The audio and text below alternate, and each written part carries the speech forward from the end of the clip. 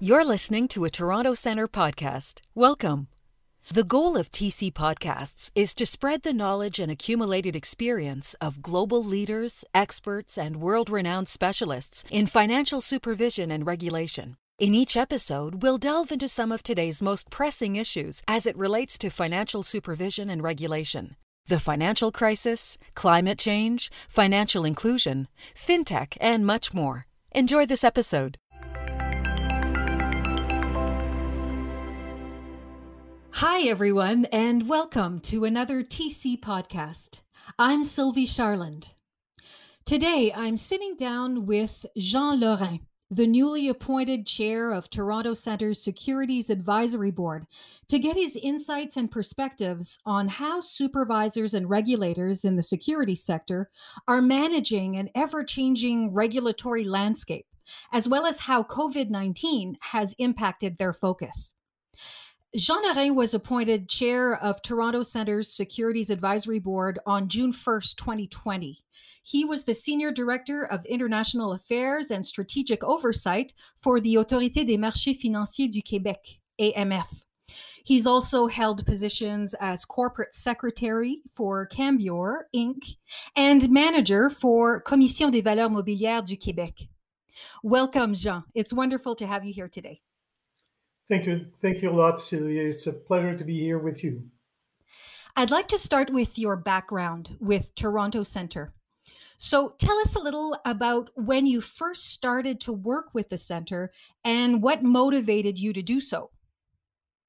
Well, that's a very interesting question because it goes back quite a few years ago. I started, in fact, in the early 2000s to work with the Toronto Centre, not on a full-time basis, but on special projects. So, for example, in 2006, we organized together a session of the Toronto Centre in Morocco with the banking sector at that time, because I come from an integrated regulator. So we have the banking sector or credit union sector. So should I mention more clearly? So I did participate with the Toronto Centre then and afterward on the securities program in Montreal. And after that, intermittently, participating to international programs once in a while, but in a very short way, if you like. And since 2017, I've been a member of SAB and now chair starting this week, in fact. Well, congratulations on your new appointment. Now, what would you say have been some of the major events that have taken securities regulation to where it is today? That's an interesting question because securities regulations evolved through crisis mostly. So if you look at it in a historical way, you would think that securities regulation really started in the 1929 and 30s with the adoption of the SEC law, or the securities law in the US, the establishment of the SEC, and local securities commissions being set up all around the world afterward. Not to say that there were not securities regulation before them, but that crisis, which was a huge one, impacted immensely the securities regulation area. And that's where it really started. And afterward, most of the crises have impacted the way we deal with regulation. Not only that, but mainly that. So if you look at, for example, the 2001 crisis with the tech bubble, again, you had a lot of changes that occurred within the securities regulation environment, which created new obligations, but new structures at the same time. So as you know, securities regulation is a blue sky type of regulation, meaning we try to rely on the quality of information available and so on. So that crisis in 2001 really impacted the way we dealt with the quality of information afterward. A bit of the same thing occurred with the 2008 crisis, which is the grand financial crisis. There, what happened really was that there was a huge change in infrastructures. The G20, the governments involved in the G20 wanted some reforms to be done to make sure that things would not occur in the same way again. So again, that crisis really triggered changes to the regulatory landscape. And that really is the impetus for those changes and for what we know now as regulation of securities markets. To add to this, and to finalize my answer, which is a bit long, but at the same time, the international trading aspect of securities markets really took regulators to move on and try to organize themselves for better cooperation. So that was the impetus for the creation of IOSCO in 1983. So to allow cooperation more in between regulators.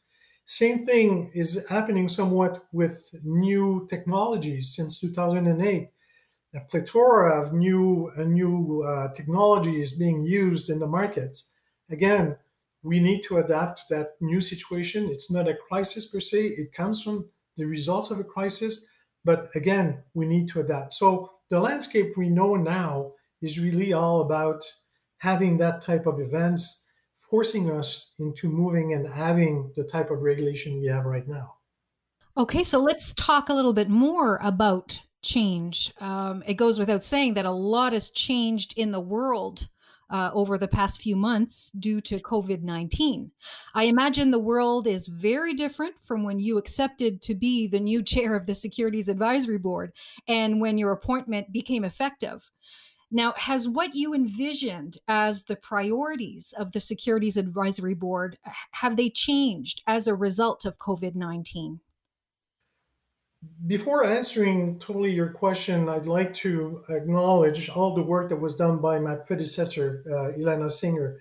She's done a very great job in trying to move the Toronto Centre activities and the SAB, which is the Securities Advisory Board, up front and trying to deal with issues in a public way to inform regulators and to inform also the Toronto Centre directors about new issues, novel issues that should be taken on board to prepare regulators to deal with them more efficiently. So just want to commend the great work she's done. Looking at it through the notion of priorities, I think the priorities will remain in many cases the same. We want to put forward more knowledge about what issues or risks are to be dealt with. So providing podcasts, webinars, and that type of activities will be helpful to Toronto Centre participants. And we will continue with that. We will continue also to reach out to regulators in different part of the world. That's certainly one aspect that we want to go on and work with, even more importantly than in the past. One thing that may somewhat a bit change in the future, or maybe a new priority, if you like, is trying to have more in-depth discussion about new novel issues or novel risks that come up in the markets, and that regulators have to deal with. Either it's being the regulator itself or the market creating those issues or risks.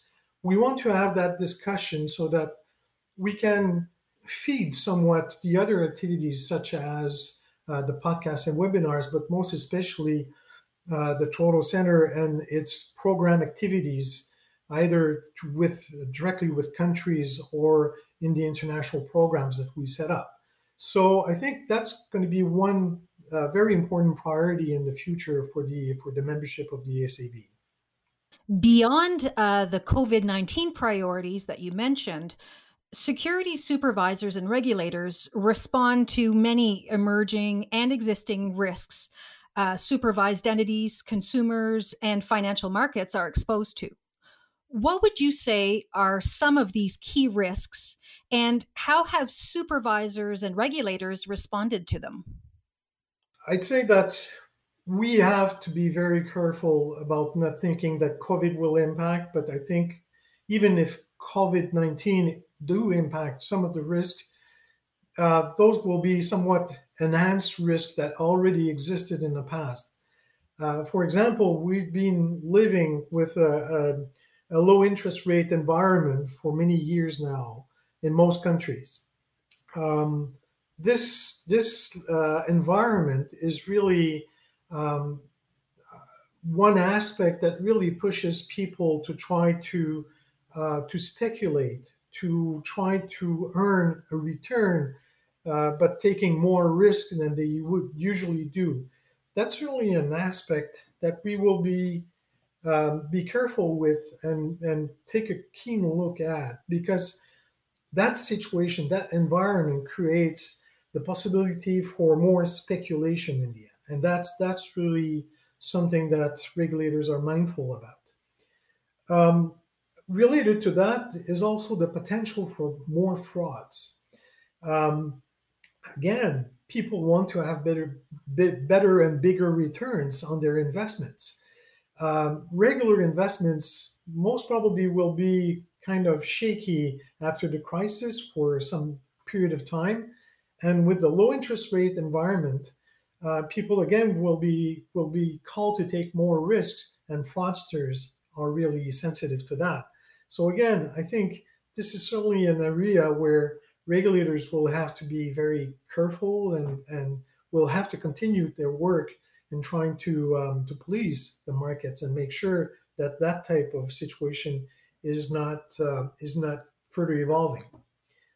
Another aspect, and in fact, two aspects that are interrelated in some ways, and are that COVID-19 will probably have an impact on, is cybersecurity and data security, for example. Um, we are using much more technology than in the past. For example, we're having this podcast not so many years ago. Podcast didn't exist. We had other ways, videos or so on. So it's an example of new technology that we're using. Zoom, for example. There's a lot of new other technologies that are being put in place and being used either by consumers or by market participants. That creates a situation where cybersecurity becomes an issue, and we need to be very, very careful about that. Um, Data protection is related to cybersecurity, as everybody knows. That has become really an issue in the past, even before the pandemic crisis. Um, but I think that after this crisis, because of the raise in the use of new technology, and the data being used all over the place and asked for by many uh, you know new technologies being put in place, data protection will become really paramount. And I know that regulators are really concerned with that. They will still be concerned with that, but I think in an enhanced way. So to make sure that really nothing untowards come by with that. It's not if we can stop it, it's if we can limit it as much as we can, because we know it will happen. So I think those are important risks. I would end with another aspect which is quite important, is cryptos. Um, Cryptos have been very popular before the crisis, before COVID-19. Um, Again, people will be looking for investments, people will be looking to speculating. This may create situations where cryptos may be used in a very important fashion, even more importantly than before the COVID-19. Again, regulators are really looking at that. I've been looking at it for many years now, but they will have certainly a keen look on that aspect of the market to make sure that nothing untoward can come to consumers. Now, what about climate risk? We're seeing an increase in awareness of this risk and responses by regulators and supervisors. There's a lot of focus on this area and on guidance and recommendations being released, such as the Task Force on Climate Related Disclosures.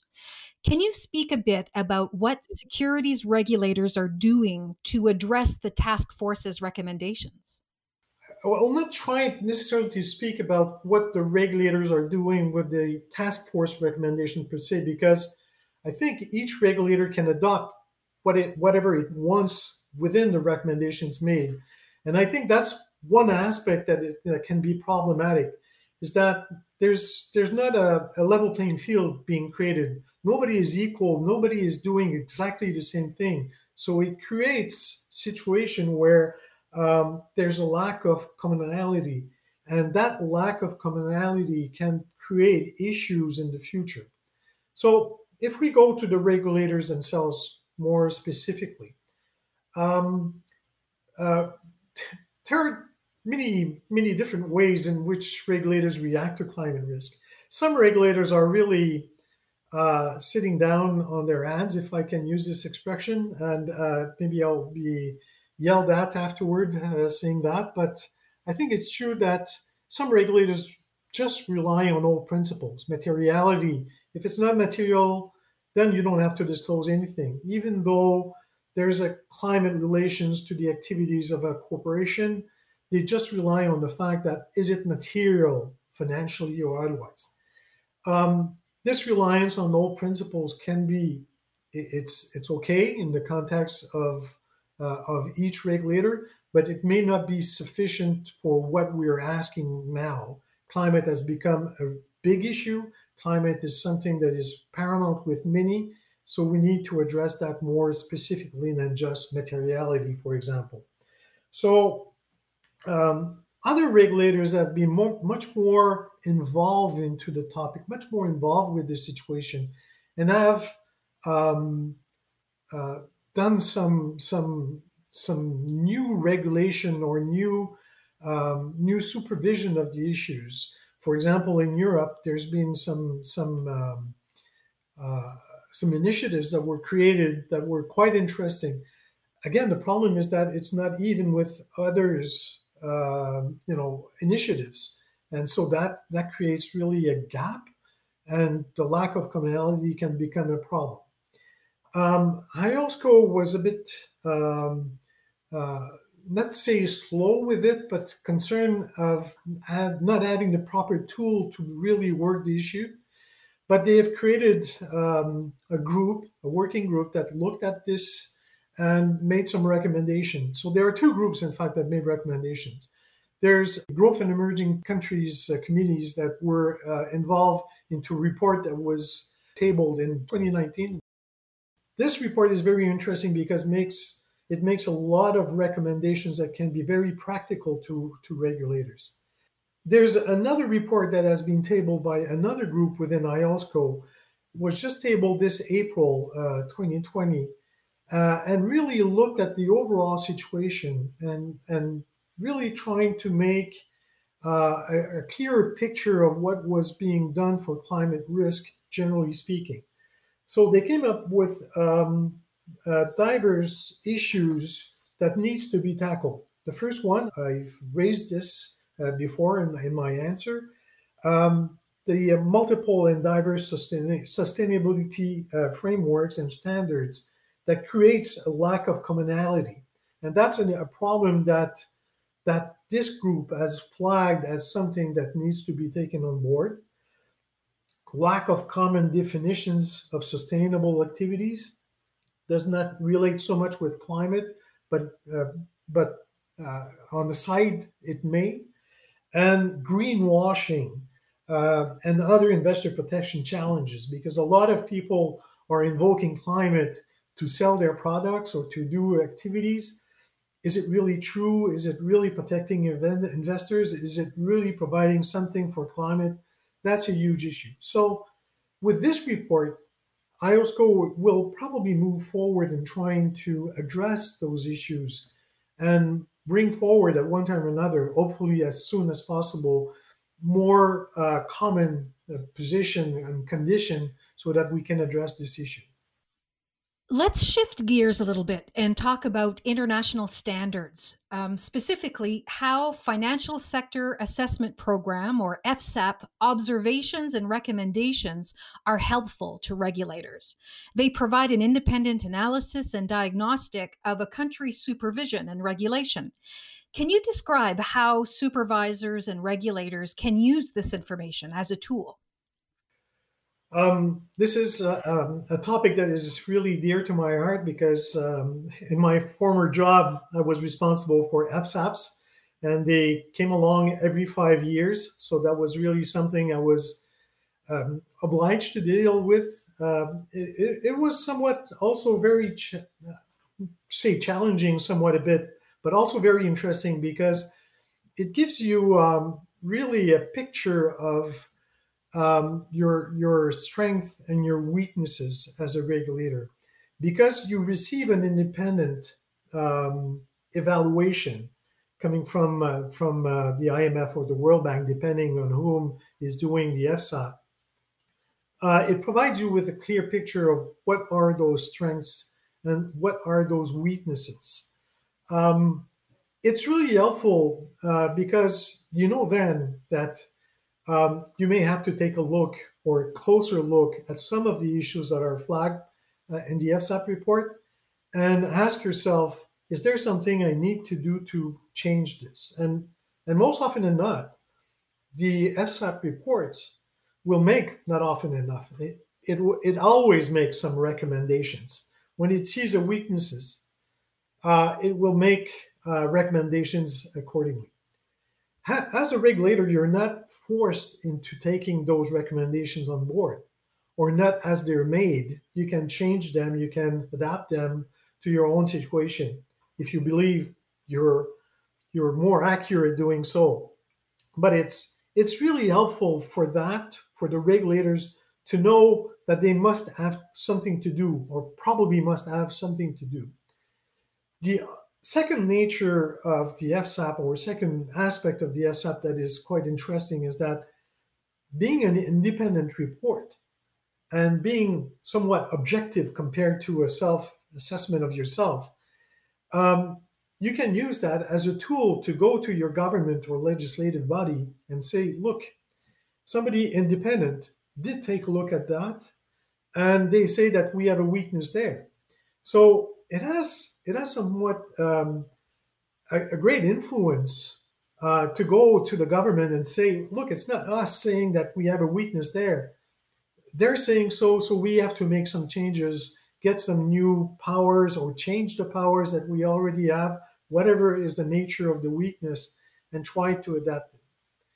The third aspect that is quite interesting is that those reports of FSAPs are made public.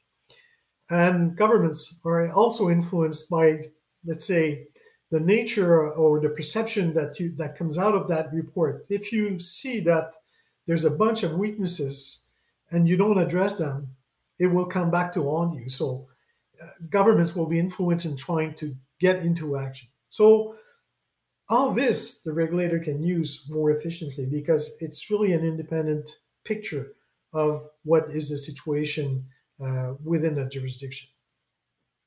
Now, we are, as many have said, living in unprecedented times, and that this crisis is not like the last one. Staying the course is our best means for going through the crisis we're facing now. What advice can you give to supervisors and regulators to help them continue to do the good work they do and to stay the course? This is a difficult question because one thing that needs to be really on our mind is that this crisis is not the same as other crises that we have to face. For example, if we compare it to the 2008 crisis, in 2008, what really happened was that improper behaviors, improper structures, improper knowledge of what was going on in the markets were really at center stage of that crisis. Whereas here, it's totally independent. It's not something that relates to the financial market per se, but it does impact the market. So is there huge changes to be made? Are there a lot of tweakings, if I can use this expression, to be done to the situation? I don't necessarily believe so, but it's kind of early yet to do anything on that end. So, in fact, it's job as usual, but more complex because we're doing it from afar, and that really, in my mind, generate one aspect that is, I think, quite important. I've said earlier that we're using more technologies to do stuff that we used to do in other fashions that were somewhat a bit slower and cumbersome. The same thing happens when you think about securities regulation. Supervision of markets, of market participants, and so on, is much more technological than it used to be. And so we need, as regulators, to invest even more than we've done so up to now in those new technologies, subtech, if you like, which is the expression used generally. We have to invest in that so that we can really be more efficient, less costly in doing so, and more accurate in our actions. So I think that's one area where we need to be increasing our look at. The second aspect, which is really broad, is really a difficult one because it relates to the situation that will happen after the crisis. The economy will be weak. We know that there's a lot of businesses that will go bankrupt or simply businesses that will close down. This will create an economy that is somewhat a bit weak and difficult. So it means that players that were quite solid in the past may be weaker now, and they will remain weak as we go along. And because of that, we will need to be flexible in some ways, not putting in danger consumers or investors and markets, but flexible in our approach about how to deal with such situation.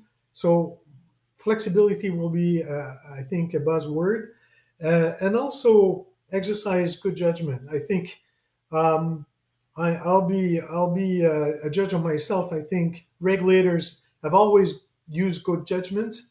Well, they may be called to use good judgments in more difficult situations than they used to.